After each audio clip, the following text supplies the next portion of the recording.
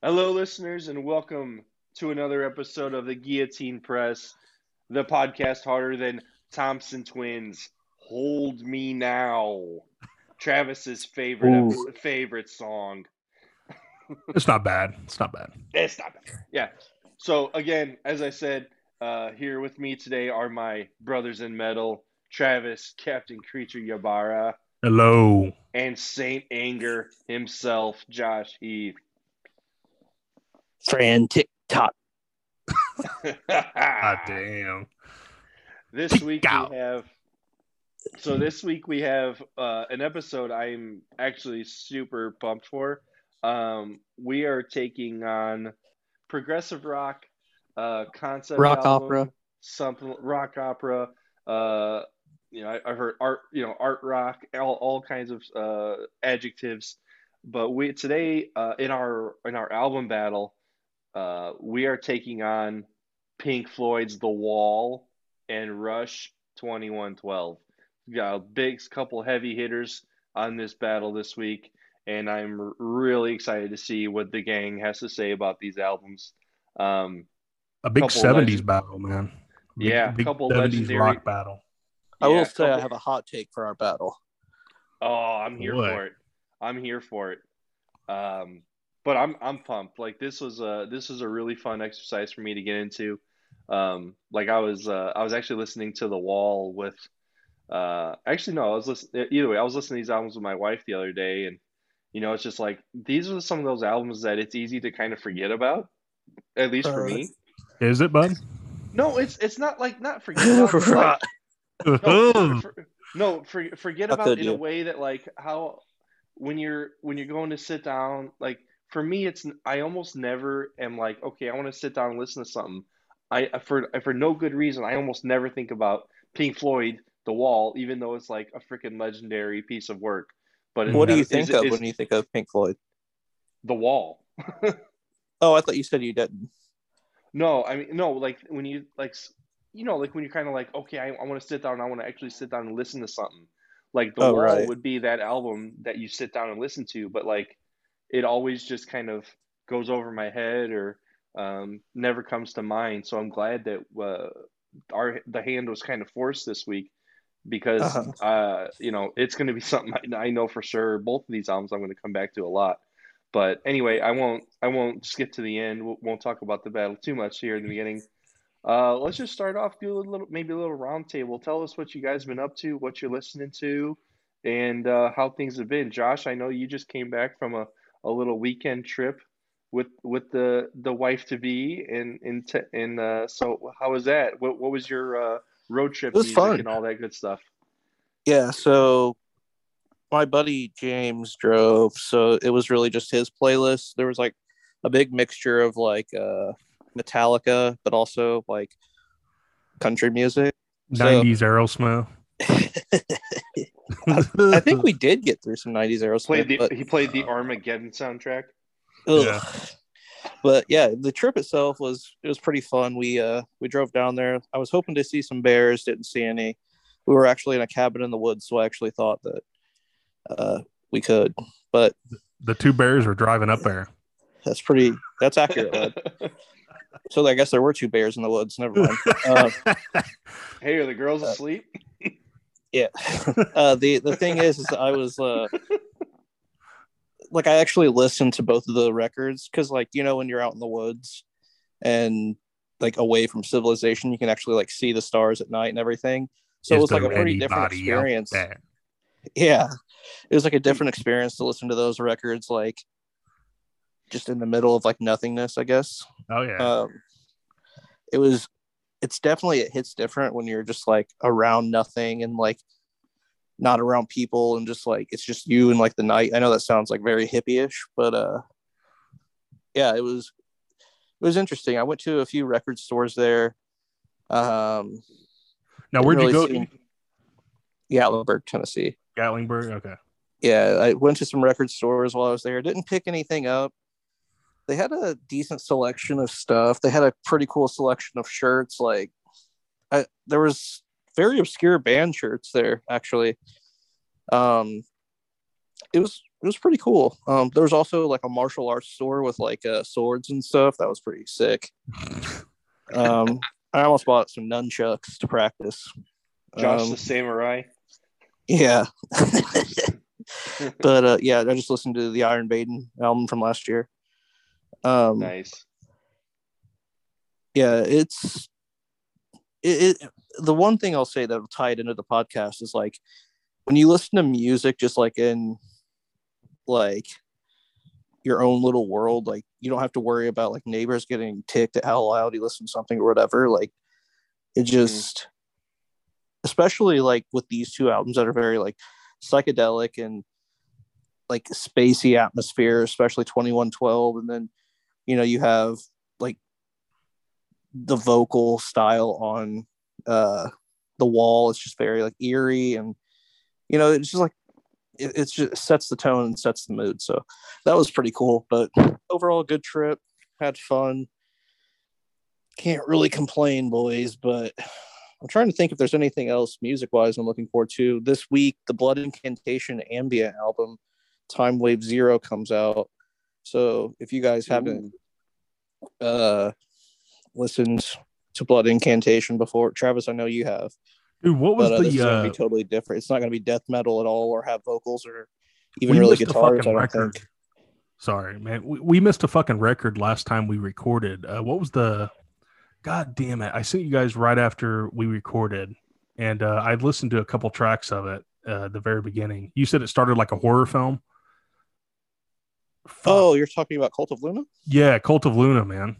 Yeah, the album's sick. I finally dug into that. It was incredible. Yeah, last time we recorded, we missed that because it came out like the night before or something. Yeah, I tried to find that at the record store, and it's sold out everywhere. Is it really? Yeah. Yeah, it had some fucking gnarly sounding shit, man, from what I was listening to. Yeah, dude, they like it's like a cinematic like experience listening to their last couple records. Mm-hmm. The Raging River, which I know was kind of on both of our lists last year, Travis. Yeah. It's like a cinematic like experience, especially like the like what's the word I'm looking for? Like the tension like is very built much like a horror movie when it starts out. Like on the newest record, like doesn't that feel to you like I don't know, like a Jordan Peele record or movie or something? You know what I mean? Yeah, tone and the atmosphere and the way of putting together, like you can tell there's definitely thought in putting together that record, like the way that they have it. Yeah, like I felt like I was like on the edge of my seat while listening to that. Like it just felt like it flowed like a movie with like different acts, and then like it climaxed, and then you know what I mean? Like it just kind of felt like it was like structured like a horror movie or just like a good movie in general, a thriller or something like that. But yeah, dude, those dudes are like on a hot streak. One of the most under the radar hot streaks in metal right now, I think. Yeah, no, for sure, man. No, I agree. Yeah, Brooks, did you get a chance to listen to it? Oh yeah, we were all listening to it together that one day, I think, because I think you texted us, and then you're like, oh, that new Cult of Luna came out, and then I turned it on like instantly, and I remember just hearing like that intro track. Yeah, it's called so the album is The Long Road North, and that first track, Cold Burn. It like you said, it truly does feel like the beginning of a horror film, and it's like so spooky and eerie and awesome. And then they kind of bookended the album with a track like that too, which it was kind of, I thought that album was outstanding. Like I only gave it that first initial listen, but I was like, this album fucking rules, and so I definitely want to get back into it. Dude, maybe like I could compare it to like watching The Omen, like the soundtrack from The Omen, just like those like heavy like gongs and like all that. Oh yeah, Yeah, a lot of those, man. Like a lot of those, like 70s, 70s, 80s, like more 70s horror. You would know better than I, but like those 70s like soundtracks to horror movies. Like, yeah. Especially you get into the Italian stuff, like Goblin. Goblin's a band that works a lot with Dario Argento. They actually tour and shit. Like they're a legit band. And the soundtrack to Suspiria is fucking like amazing. Like you can just sit in the dark and listen to that, and you feel like you're, about to get fucking abducted by a witch or something. It's crazy. Yeah. One thing I want to say this before I actually forget. It's funny. I was at the record store in Gatlinburg, and on this podcast we've talked about John Carpenter vinyl. Oh yeah, dude, I found a lot of John Carpenter vinyl, but they were so expensive. Oh, I was like, really? How much were they? I think one was like 110, and then from that point on, I was like, I got to move on from this. Which ones were they? Try and think. I want to say definitely the original Halloween was there. Okay. Oh my! And then there was, I can't remember what it was called. It was like John Carpenter's something. Escape from New York, Assault on Precinct 13, The Fog. The Fog was there. Yeah. The Thing is another good one. That's The Thing was there. Were they all like movie scores, or was it like? But there was a couple that was like him with an orchestra, I think. Yeah. I want to say Lost Themes. Dude, you need to get those. They got it at the Karma right up here on 38th Street. Like you need to get those. As someone who likes like a very ambient, like kind of like set in the mood, atmospheric kind of stuff. Like he is a fucking master, man. Yeah, for sure. And there was they had a bunch of like imports, like import vinyl that was super expensive. There was like a bunch of Cannibal Corpse that I was like, I was really trying hard to convince myself to buy it, but I've just spent way too much money on records lately, and I was like, this is not financially responsible at this point if I buy this $85 import of Tomb of the Mutilated. I know you said you've been buying a lot of records lately and stuff. Do you want to talk about your like kind of side project that you are organizing and shit? I'm thinking about just kind of doing like more so like interview based. Yeah. In like the more like obscure types of metal. Like on here, I know we do like a lot of like just more like metal that's listened to maybe by the masses, but I know we try and introduce people to new music. But like I really kind of want to start like an underground kind of, not underground podcast, but like a podcast that like sheds light on more underground bands that we all listen to. For example, like Edema. No, like I want to like part of me really wants to like get involved in the scene somehow. Yeah. Of like the like metal movement that's really starting to like pick up, especially the death metal movement stuff here in the United States. Like bands like Cerebral Rot, Worm, like bands like that are like really coming up and really making a name for themselves. Like I'd like to just kind of get involved in that scene in a way that I can, because I don't think I know I'm not talented enough to like start a band. So I was like, yeah, maybe I could just like start talking to these guys and ladies that are involved in this movement that's really happening right now. Like I don't think a lot of people a lot of people that are big metal fans do understand, but like it's definitely there's like a really big movement. Yeah, it's and that's I was like, and you gotta drop are you going with the name that you told me? Yeah, Lost in the Catacombs is like what I'm thinking about doing. So yeah, it's like got a death metal logo. It's very influenced by maybe Darkthrone, but like where the pentagram is, it's like a microphone. So, and I was like that. I'm glad that he's doing that because like I like some of that shit, and I know Brooks likes some of that shit, but we're not like so much. Like I don't dive into that kind of stuff. You know what I mean? Like I like the peripheral kind of stuff. The stuff that I've heard, like you introduced me to Darkthrone and stuff like that. But like someone who's really, really into that scene, I think it could be a really cool endeavor for you, like to get more into that kind of stuff. And like the thing that kind of started it was like I'm really kind of gaining like a following, like posting my vinyl collection on like Instagram. Like, dude, I like grew like 400 followers in like the last month and a half. Yeah. Like just from posting vinyl. And a lot of the vinyl records I post are just like very obscure, like not obscure, but like underground, I guess. Not mainstream. Yeah. Yeah, they're very like a lot of it is like very underground metal, extreme metal. So, and I know, like me being a horror guy, I know exactly what you're saying because it's like the horror guys in the know buy shit from Vinegar Syndrome and Severin and all this other shit that you would never be able to get at a store. It's just physical media fans. Yeah, we've talked about this before that like metal and horror go hand in hand, and the fan bases are so similar because physical media, man. Yeah, you either have like, and also like personality wise, like you have these people that are super like superficial when it comes to like and judgmental when it comes to like if you like a certain movie, they're like, oh, you're not a true horror fan. It's kind of that same way with like metal. Yeah. It's like very oddly similar. And like I encountered that this last week with the new Texas Chainsaw. That shit is like so divided, man. And I'm like, he cuts people's heads off throughout the whole movie. I'm like, I'm down. Like I'm in. Yeah. But the thing that like the thing that kind of got me interested in that was like I kind of just want to tie it into like I think that it could really benefit like artists and stuff if like I take this approach of like if this is just me being like overly optimistic, obviously. But like I think there needs to be a change with the way that like metal fans are, especially fans of like extreme metal, like super like judgmental towards people that like Metallica and stuff. And I'm like, dude, you know good and well that you wouldn't be into this genre if you didn't hear like One or Master of Puppets. Yeah. Like when you were a kid, you know what I mean? Like, yeah.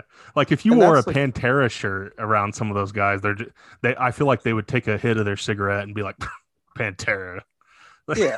It's like, dude, these dudes like, and it's always the guy that's like, you can't wear the shirt of the band that you're going to see live. Yeah. It's like those guys too that are always saying that, but whatever, man. Like, I just think it would be cool to find a way to like tell these like stories and like I don't know, maybe somehow promote the music that I think needs more attention because I think there's a lot of these talented artists out there that definitely need supported, especially if you're into metal, and maybe get more people interested in that side of things because there really are a lot of talented bands. I mean, there are a lot of bad bands as well, just like with anything, but I think that I just think it's something that would be cool to just like hear their stories. And as someone who comes from like a background of like wanting to tell stories, I've always been super interested in like metal documentaries, rock documentaries, like biopics, like stuff like that. Like I've always been like books. Like I can't tell you how many like music autobiographies or biographies I've read.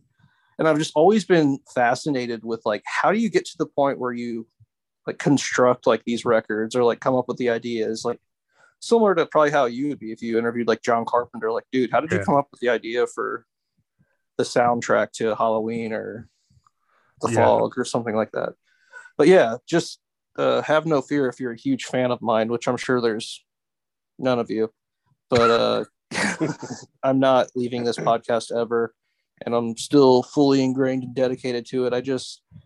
I know that like extreme music is not for everybody. Like that's why this one's kind of a broad spectrum of metal in general, which I still love.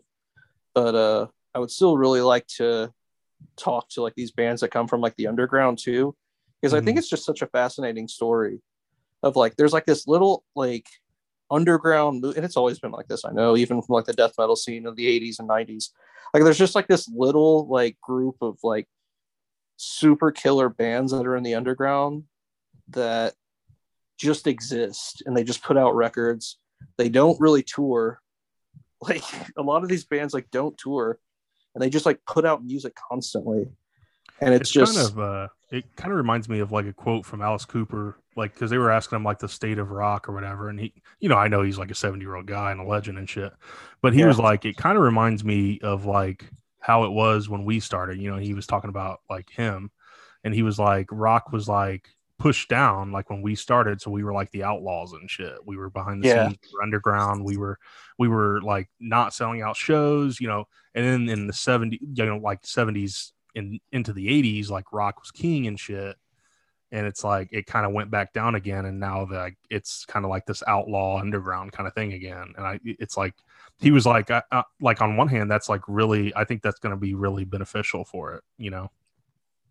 Yeah, I agree with that. And I think that, I don't know, I just think that like a lot of these guys, like these guys and ladies in like this extreme metal scene, don't get a lot of publicity just based around the fact that it is kind of a very niche audience. Oh yeah. Similar to horror, man. Putting it lightly. Yeah. And you know, like if you can get the director of Blood Diner, like to tell that story, like, you know, like it's an obscure movie. Just, it's so interesting to like hear the stories from these people who just like put out this like content that is going to last forever. I don't know, man. Like it's like, and I know this podcast is out there in the ether as well, but, and content creators in general, but like sometimes like I listen to like these records and I'm like, how do these people come up with these ideas? Like, it's just incredible. Oh, for sure, bud. Yeah, I didn't know if you wanted to bring that up or not, but I was like, man, I'm gonna give him an opportunity to bring it up because I think it's cool as fuck. Yeah, it's still kind of I'm still trying to like line interviews up. I have a couple in the works right now that I'll tell you guys off air. Cool, but nice. One of them I'm pretty stoked about. So it's still probably at least a month away from really gaining any traction. I've got like the logo and everything, which is pretty cool. So to get into, Brooksy, did you finish what you were listening to? I don't even remember where I left off that train of thought, but we'll just go ahead and move forward. It's okay. Okay. Yeah. I'm down. Yeah. I feel like you were about to lead into something. Oh, I can. Yeah, for sure. So I've been listening. I've been getting into like the early 80s kind of rock. I like Billy Squier, Don't Say No, like that fucking album, dude. Maybe it was because I was watching Billy Madison the other day when he pulls up with the REO Speedwagon shirt on and shit. But no, like that song, like the stroke is fucking killer though, man. Like I've always loved that, like that era of music. Like, you know, he had the Cars debut, Billy Squier, like all that era too, like the ELO, like the REO Speedwagon, stuff like that. But it's like, yeah, the stroke, Everybody Wants You, all that shit. Like just classic American, like Foreigner, all that stuff, just classic American rock. And then Billy Idol, I fucking love. Did Billy you say Idol. Billie Eilish? Billy, no. Although her No Time to Die is actually pretty good. Yeah. Billy Idol's Rebel Yell from 1983. One of my favorite records, man. Eyes Without a Face, one of my favorite songs of all time. Flesh or Fantasy, you know, Rebel Yell. It's Blue Highway. Like there's a lot of you know, more rockin' stuff on that record, but yeah, a lot of like early 80s kind of stuff, even into getting into the 70s a little bit with like the Hollies and stuff like that. I think I was still kind of into the ballad mood because like I went into the Hollies and, you know, stuff like that, like from the 70s. Nice. And hey, I meant to bring this up when Josh was talking about his Tennessee trip and being in the record store and all the like, you know, finding all the John Carpenter stuff, and it was like, oh wow, I would love to have it, but it was really expensive. It made me think of this story I ran into yesterday, and I'm assuming that at least one of you saw it. But did you see this stuff about the of Tool releasing the Fear Inoculum Ultra Deluxe LP for like $820. $810 is what I'm seeing. So it's like what's all on it? So I know it's signed. So yeah, it's like a 5 record thing, limited press, they're only selling it at shows and it's autographed. But so I don't know. I think all the members of the band signed it, I would assume. But yeah, so I saw that and I was like, mother of God. And it's I'd like probably still buy it. Yeah, I mean, well, $800 for like all their signatures, and I assume that. Like, would you buy that at the merch table, or would you buy it yeah, like? Yeah, you can probably. only Okay. buy it at the merch table. But you Okay. know I'd what's probably, crazy about yeah, that? I'd do it. I'm like, dude, I would buy it in a second because then I saw in that same article, they're like, yeah, people are flipping them on eBay and selling them for like $2,000. I'm Dude, like, easy. The whole and band? Yeah. hell yeah. And Yeah. especially if it's all, and you know, I think that especially after, you know, because they only have a limited supply, like that shit's gonna run out fast. Oh So yeah. then, you know, the secondary market is gonna get ludicrous with trying to pick that up. So even if you just wanted to buy it as a whether to flip it or like a long-term collectible, or you know, you're just an actual fan and you want that shit. But I when I saw that, I was like, whoa. Like it was just it kind of like just blew me away when I saw, oh yeah, you can buy a limited press record for like $800. I was like, Jesus Christ. But but anyway, I was just Yeah, curious I if you might guys have to had go run get into that. that. Yeah, I might Yeah, have to go get that at the Louisville show or something. God, if they even have any by then. Because I know it said that it was limited press, but they didn't really. I couldn't find any specifics of like the actual quantity that exists. So, who knows? Maybe that's just a way to say. Maybe that's like a marketing ploy to say limited press, even though they're gonna have like I'm a looking whole at fuck ton of photos them. of it right now. Yeah, because I think what I saw, and I'm going off memory because I only like kind of like scanned the article, Oh, is dude, the they have vinyl. they have Ooh, like one side is like the playable side, and one side is like an etching of some kind of like a design or something. Is that right? yeah, but I might buy this right now. $2,000, Oh, I'll drop it. oof, No, just kidding. I got rent to pay. oof. I was about to say you're basically married now, but that's grounds for Oh, I'd be dead. quite the discussion in the But it's household. Tool. Yeah, It's but Tool, bud. I I already mean, spent $100 on a Lateralis a couple years ago. Might as well. yeah, I spent $100 2 years ago. I might as well spend $2,000 now. Yeah, I'm I already neck deep in it. perfect logic. Yeah. Killer. All right, gentlemen, I think without further ado, it needs to be that time now. And that time is to enter the guillotine.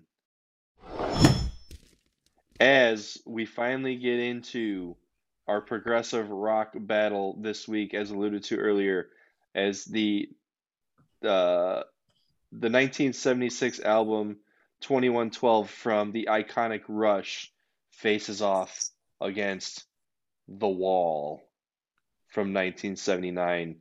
And of course, The Wall, created by the one, the only Pink Floyd. So, you know, I don't want to get personally, I don't want to get into like a whole track listing, especially from The Wall, because there's just too damn much there. Um, Yeah, there's like 22 or 23 songs or something like that. I think it's even more than that. But I think I think, you know, getting into the battle will just, I think it'll naturally just kind of flow into, you know, the albums, like the album construction, how they're put together, you know, all that good stuff. I think it'll just happen naturally as we talk about it. So I don't think we really need to spend too much time um, on that in the beginning. I think we should just probably, um, I don't know, like part of me just wants to like discuss the albums too, because I think it's just more than, I don't know why, but like this week more than others, personally, I feel like this is more than just I like this album better and here's why. I think there's a lot more that you can really get into if you know if you really want. But yeah, I mean like just I mean I know this is not first listen for anybody on either one of these albums, but like I don't know, maybe Travis, like what are some of your like overall takes and just opinions and whatever about these albums, and you know we can if you want to go into like what album you pick for the battle, then so be it, but I'm just kind of curious on some takes on the album before we, you know, kind of as a starter, if you will. Why don't we start with Heath since he had a hot take? Oh, we just want to lead with the hot take. I like it. Let's do it. Yeah. You did. Yeah, you did. Because that could steer the conversation. Yeah. Yeah, but I think the hot take would just put fire on the ruin gas. my pick. Oh, what? You're probably gonna come out and say something sucks? No, obviously neither one of these albums suck. But do you just want me to jump right in? Yeah, let's do it. Let's. Okay. It wouldn't be a battle if there wasn't some claws. Let's talk about, before you reveal your hot take, talk about like how you were introduced to Rush and Pink Floyd. Like, talk about how you those bands. Yeah, Pink Floyd. I think a lot of it just really was back in like the 90s. Like my dad and I, a lot of like my music influence really comes from being around my dad. But like Pink Floyd, I remember hearing, it had to have been Comfortably Numb on the radio. And I was like, what is it? Like, this sounds scary. Like, this sounds creepy, like eerie. Like, I just remember, but then like, it's also yet so beautiful, right? So like, it's like this duality of like very dark, like the lyrical themes are so like dark, yet like the chorus is so beautiful. Like, it's just a very odd like song in how like it blends together like those emotions, right? And it's just like there was something about Pink Floyd that I gravitated toward, just because like it really like alters your mindset, right? Like if you throw on a Pink Floyd record, it really alters how you're feeling. And I think it's hard to find that with a lot of music. Like you can find that with movies for sure. But like Pink Floyd in a way is a movie in the musical, in the realm of music, right? Like it's just masterful. You know, Roger Waters and David Gilmour really were, and here's my hot take, better than McCartney and Lennon as a duo.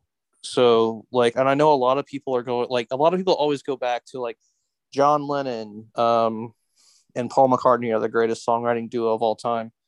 And I know that a lot of David Gilmour and Roger Waters, like a lot of their writing was very like spaced out, but I think they're the two greatest writers that have ever been in one band together. That goes beyond like anything. I think any band that I think you could come up with, I think that Roger Waters and David Gilmour are better than them. The Stones. Yeah, dude, Richards and Jagger, like, dude, I think they do laps around them. Ooh. Like, yeah, man, there's something about the atmosphere and the songs that, and obviously they don't really get along nowadays, I'm pretty sure, but you know, David Gilmour and Roger Waters really like hit on something and struck a nerve with a lot of people emotionally. Obviously people had altered states of mind going to a lot of Pink Floyd shows, but even if you don't have like an altered state of mind, like the music itself takes you to a different world. And I know that's ironic because we're talking about 2112 versus The Wall, but Pink Floyd in and of itself is, I think they go beyond just music and being a band. I think Pink Floyd is more so like, and this is going to sound so hippie-ish, man, but like, it's like a spiritual, like Pink Floyd is like a spiritual thing. Like, dude, this just album is an experience. Like, yeah, it's like a spiritual experience. It's like the first time I stepped foot and saw Wrigley Field for the first time. Like, it was like this feeling just like takes over you. And it's just like, I don't know, it's like a feeling of warmth, but also like a feeling of like relaxation. Just like listening to Pink Floyd records is, especially like if you're just relaxing and winding down at the end of a day, there's like nothing better than throwing on a Pink Floyd record. And I think their music really connects with a lot of people. I think obviously. Can I interject with a thought there? Yeah. I think it's actually kind of wild that, like, especially talking about this album, and if you were just talking about the band in general versus The Wall, but like I found it just kind of wild right there when you just said like this is the kind of music you could just like turn on at the end of the day and just kind of wind down to, but yet The Wall is like, if all you did was like listen to the music of the record, like yes, absolutely, you can just like sit back in a chair or whatever in your beanbag and just kind of zone out and just kind of exist. But at the same time, like the depth and the like emotion Right. and just all this, like the tone of the lyrics of this album are so, they're so deep and so like in parts disturbing that like it would be anything Yeah. but relaxing, you know? Yeah, I think the only thing I'll push back on that is like a lot of people don't take a deep dive into the records like we do. Like most people just will sit back and zone out and listen to it. Yeah. And I think Pink Floyd is always just one of those bands that if you don't know what you want to listen to, like Pink Floyd's like that band that you throw on, right? If Yeah, like for sure. if you have like a party and people are coming over and you don't know what like, and you're like a rock fan, like, and you don't want to drift away from playing rock music at your party, like I think one of the bands like you always play like when the party's winding down is like you throw on Pink Floyd, right? Yeah. Everybody knows Another Brick in the Wall Part 2. Do you think that they are for everybody? I don't know, man. Like I would hate to say like I think it takes like a true like invested fan and like rock music to say that. Like I don't think that that's fair because I don't know. I think a lot of their hits are like, you know, very like, I don't know. I think Pink like Floyd's I feel like I feel like a lot Floyd's... of their hits are very like, you know, welcomes a lot of different people from different musical tastes to listen to and enjoy. But I think when you really get into like the deep cuts of albums and stuff, like I definitely think that it takes like a certain kind of, you know, fan that maybe more of a tenured rock fan. Like I don't think Pink Floyd, like I said, maybe like the hits and stuff. I don't think like Pink Floyd albums as a whole are like a good first step for somebody just getting into like rock music, if that makes sense. Well, and they have their commercial stuff and their, like you said, like the deeper stuff. And like everything you're saying really it applies to Rush as well. Like in my opinion, because it's like, you know, moving pictures and signals and, you know, stuff like that, like is probably how a lot of the mainstream got into Rush, but we're tackling 2112 from 76. And it's like even the members of the band feel like that's like the first Rush album, you know, it's like that's like the band, that's like when the band started feeling like themselves as opposed to, and I think they even said this, like a Led Zeppelin kind of ripoff kind of thing. Because they were like, they saw Led Zeppelin fucking blowing up and stuff. And we're like, how do we like blow up like that? But it's like, let's just be ourselves and let's be progressive rock. And I think that's true, like with what you said about Pink Floyd, but I think that applies to progressive rock in general. Because it's like Pink Floyd, even a lot of their hits are like commitments, right? It's like, it's kind of like when we were talking that's about a good Tool. word to use for it. Like Tool, Fear Inoculum, and like it has fucking like 16-minute songs and stuff. Like a lot of people, like even Time, like a song like Time, which was like a massive hit, it's like 7 minutes and 30 seconds or some shit like that. You know, like your average, like and I got into like, just to talk about like how I got into these two bands.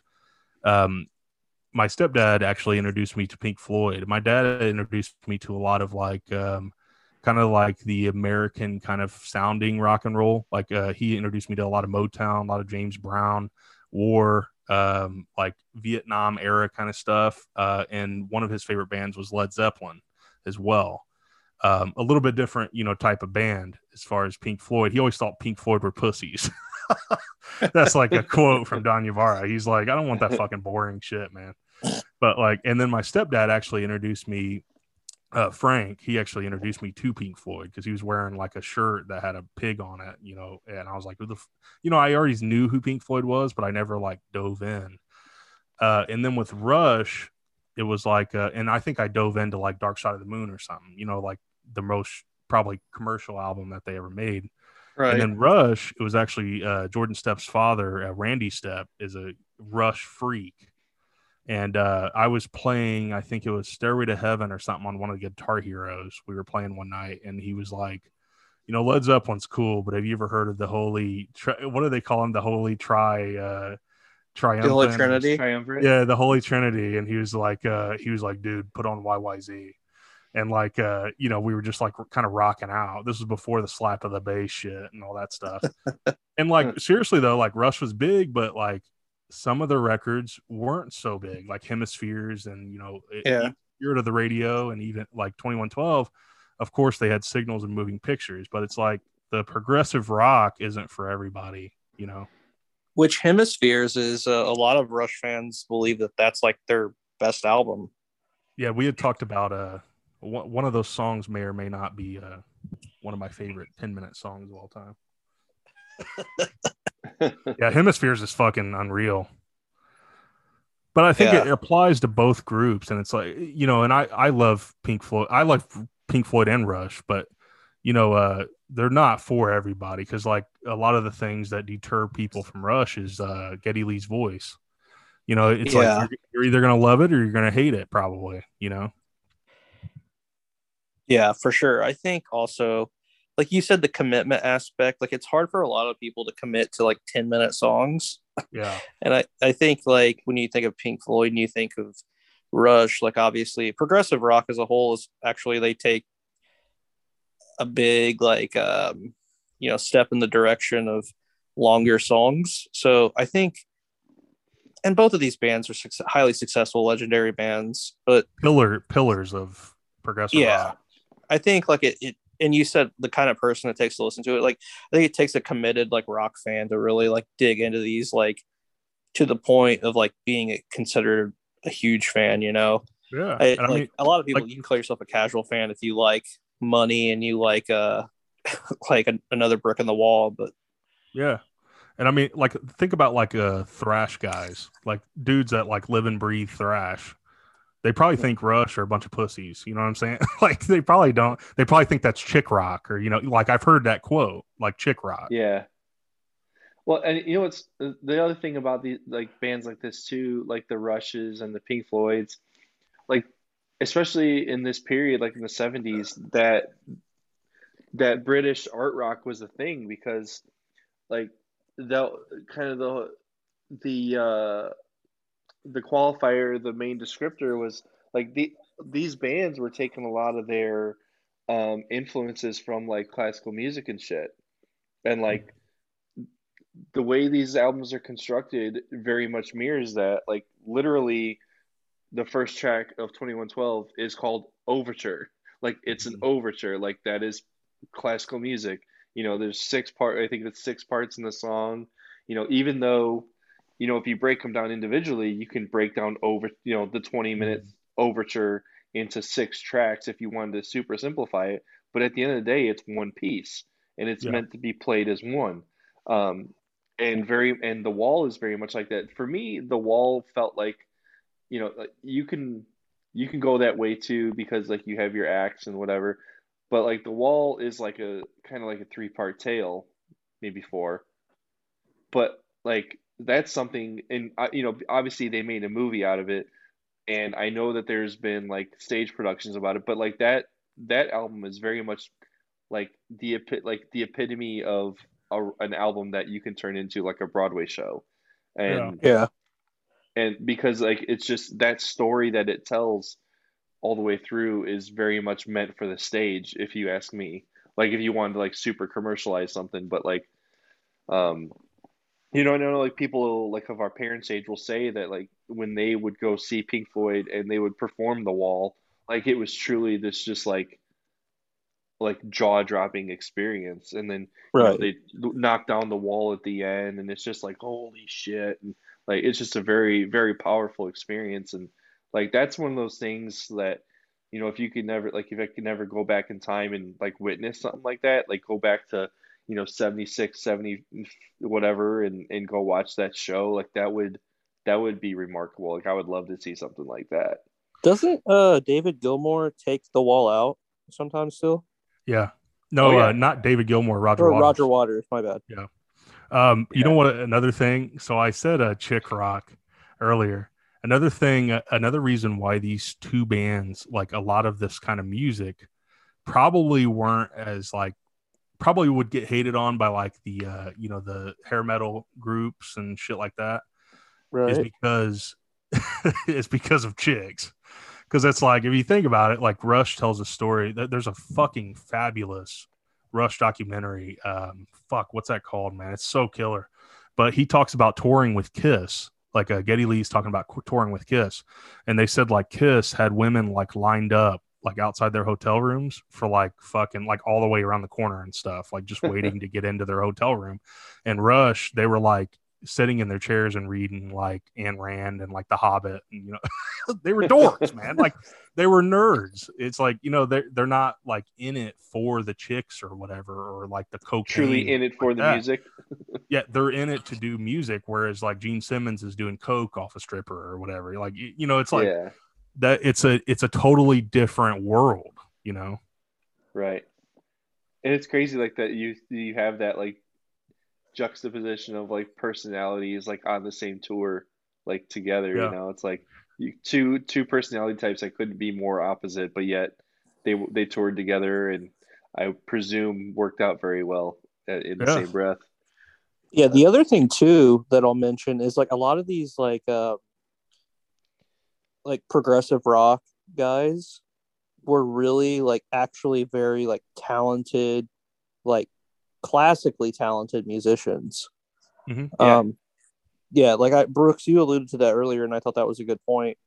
That like, yeah, like dude, like a lot of these guys, like Travis kind of talked about like Kiss and stuff, like those just didn't have like a lot of formal training. You know what I mean? Like Ace Frehley doesn't even hold his guitar the right way, like when he plays.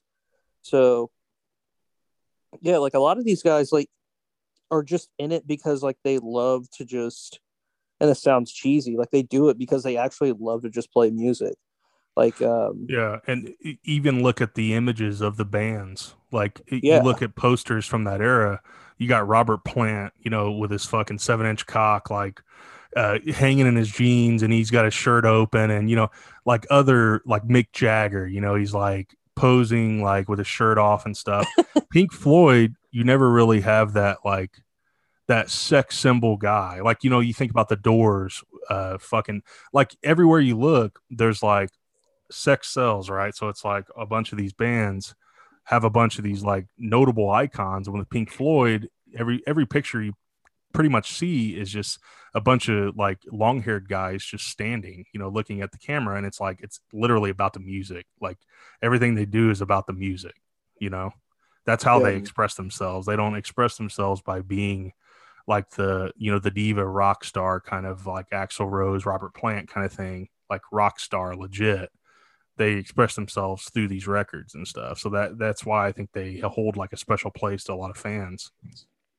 I think it was easier to, and sorry, Brooks, I think I cut you off, but I think it was, you know, people identify with people who look more normal. You know what I mean? Yeah. Yeah. Not like, everybody can be fucking Robert Plant with his, you know, his golden hair and shit. And it's like, dude.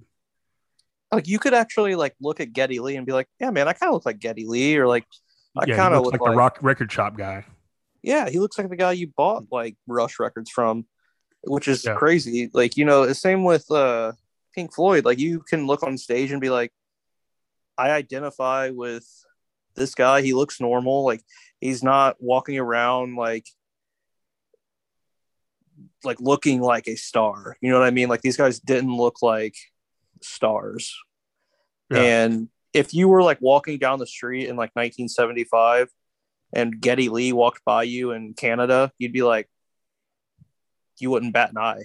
Like, you know what I mean? Like nobody would recognize that that's Geddy Lee from Rush unless you were a big fan. So I mean, like Roger Waters could probably still walk, you know, a lot of places, and not everybody that's true. Who he is. Like, you know, if you ask somebody like that was a casual rock fan, like what Roger Waters or David Gilmour looked like, they probably couldn't tell you.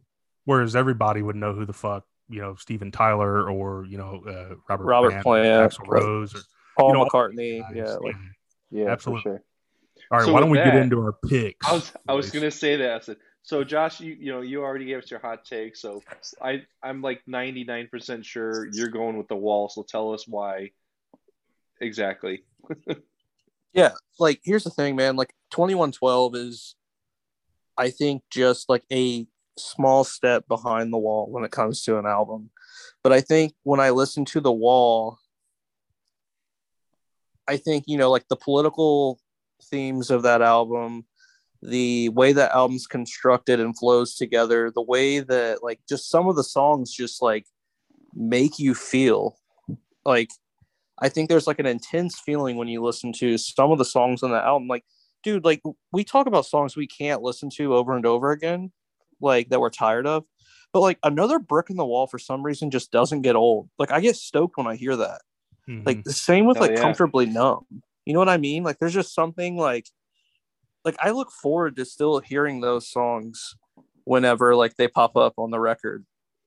I think, and I think like if this album came out today, I still think that it would like be like it would transcend like what rock and roll or like what progressive rock is, right?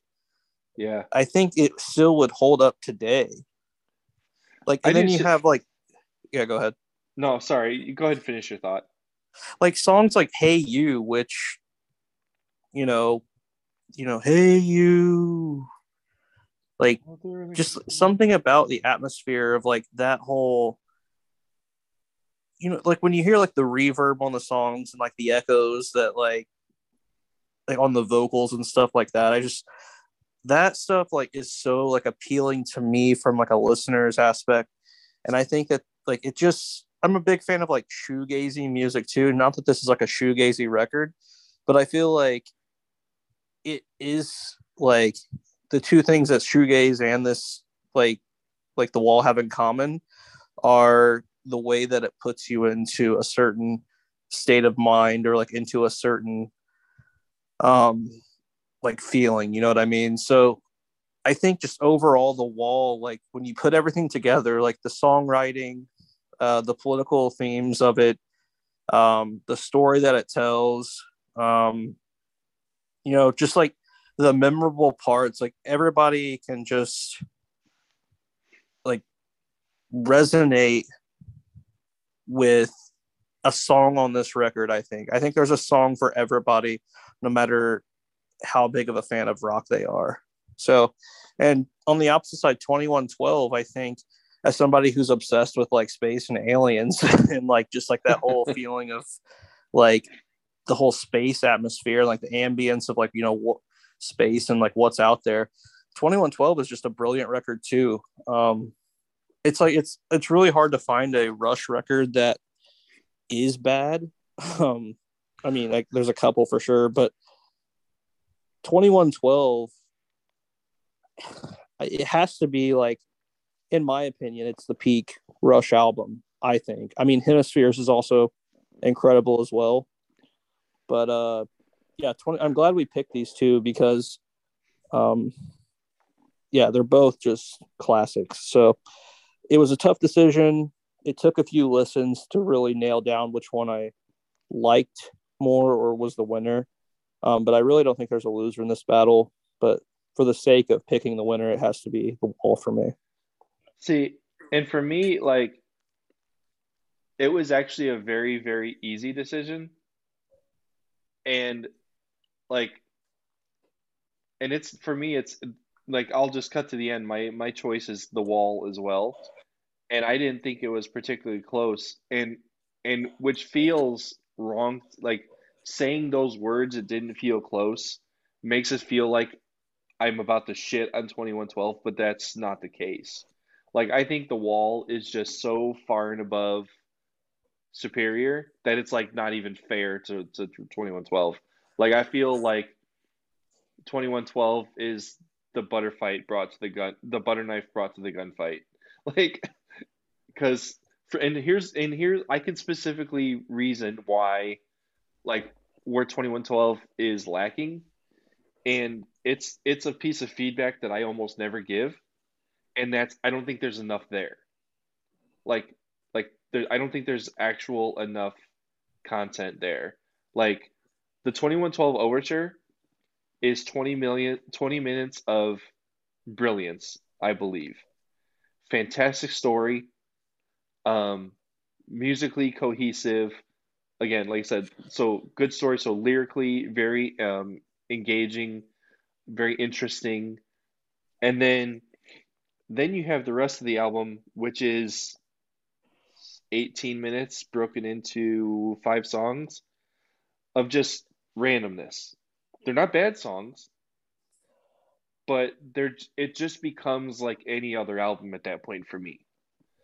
And that's where it differentiates. So it's like, whereas The Wall is an hour and a half story, it is its own, it is one cohesive piece, and it's brilliant all the way through. It takes you on a journey, musically, in your mind. Like, when I actually had to sit, like when I actually sat down and like had that focused listen, and this is something I don't do very often with albums on our battles, but with this one I felt like I needed to. Like, I sat down with the lyric books and I read along the lyrics as I was listening to it, and I was truly like mind fucked, like going through The Wall. Like, I was just like, holy shit, like this is, like, with this stuff, it's easy. Like Josh, you mentioned it before, that Pink Floyd is like a band that you can just turn on and listen to and drown, kind of zone out to, and you don't really realize what you're listening to sometimes. But when you actually pay attention to what you're listening to, this album is like, it's kind of a mind fuck. But like in a good way, you're just like, I can't believe that this is the story being told of, when you actually realize, like when you actually think about what is the wall, all these mental blocks in the life of Pink Floyd, just build the wall. I can't get out of my own head. I can't, have struggles with just carrying on your life because of all these issues that you're having. And it's like, for me, it's just like takes you on another level. And I think, and the thing is like, songs like, Another Brick in the Wall, parts 1, 2, and 3, Comfortably Numb, all the tracks that every casual rock fan knows, when you pull those out by themselves, they're still really good tracks, especially Comfortably Numb. But then when you put them in their respective places in the album, and then when you get to that part of the story, it's just like, fuck. Like, it just takes it to another level. And I think that's something that if Rush did something more like that with 2112, like if they extended that story from the overture, did 2 parts of that, I think it could have been a lot closer for me, because I think it would have been, um, yeah, I just think like the first, if you put like the first half of, if you put the overture against another album like this, I think that right there would be close enough. But so yeah, that's a long way to say that I think it's The Wall. And I hope that I was able to dictate. I hope I was able to convey my thoughts on these albums. Yeah, but that's one where thing I I'm will at. say too is like when like Roger Waters, like, because I want to say that he like constructed the album a couple years before it came out while on the road, or like had the idea for it. Like, going back to just like the political ideas, like when it starts out with, you know, I think there was like a flashback to like his father like being killed in World War II. Yeah, that's and where then, it starts. Mm-hmm. Yeah, that's like where it starts. And then like kind of how there's like this story arc of how like his father fought in World War II, like against, like, obviously the world was fighting against like fascism and like evil dictatorships, and like ultimately like good prevailed, and like the good side won the war, right? But then he finds himself like in this weird position as like him feeling like his own like dictator in a way, right? And it's just like the way that is like constructed, and how he finds himself as like the epitome of what his father fought against, I thought was, and he has that very, it's like a dream. It's like a yeah, dream, a hallucination. Run Like Hell. Yeah, it's like a hallucination. That's one thing that I like stood out to me. Like the storytelling aspect of The Wall is just like so incredible, with the way that the beginning ties into like his breakdown, right? And he becomes like what his father like fought against. So in a way, he became like the enemy of his father, and like you could tell like the importance of how you can just like see the significance of that in the beginning of the record, and then like in the middle where it just kind of ties together. Like it's brilliant. Yeah. Like you guys kind of hit on all the points. Like it's The Wall for me. The Wall is one of my favorite albums.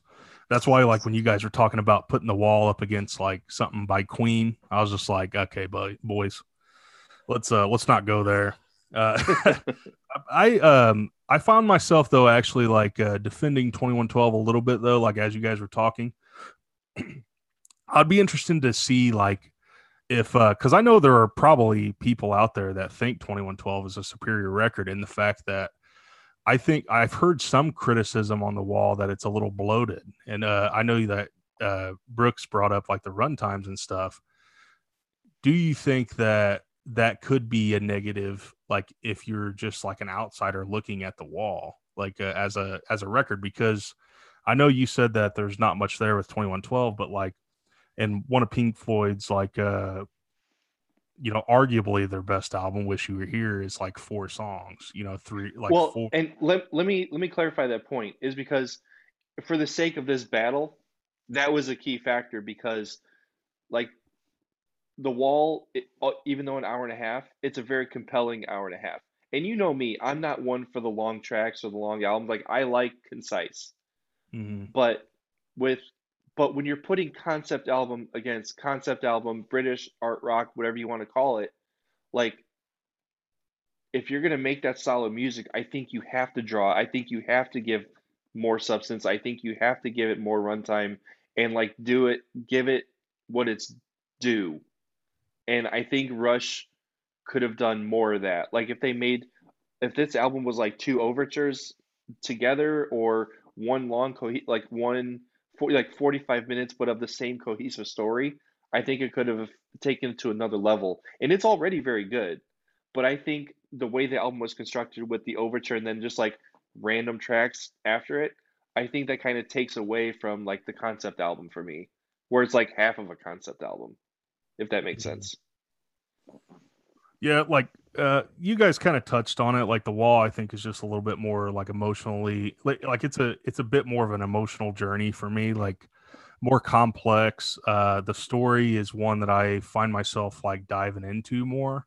The idea of the guy, dealing with his problems and putting up walls to find himself, like to hide himself from society and the world and his problems. And Run Like Hell's always been one of my favorite tracks of all time. Like I think the iconic tracks on this album are like tracks that never really get old.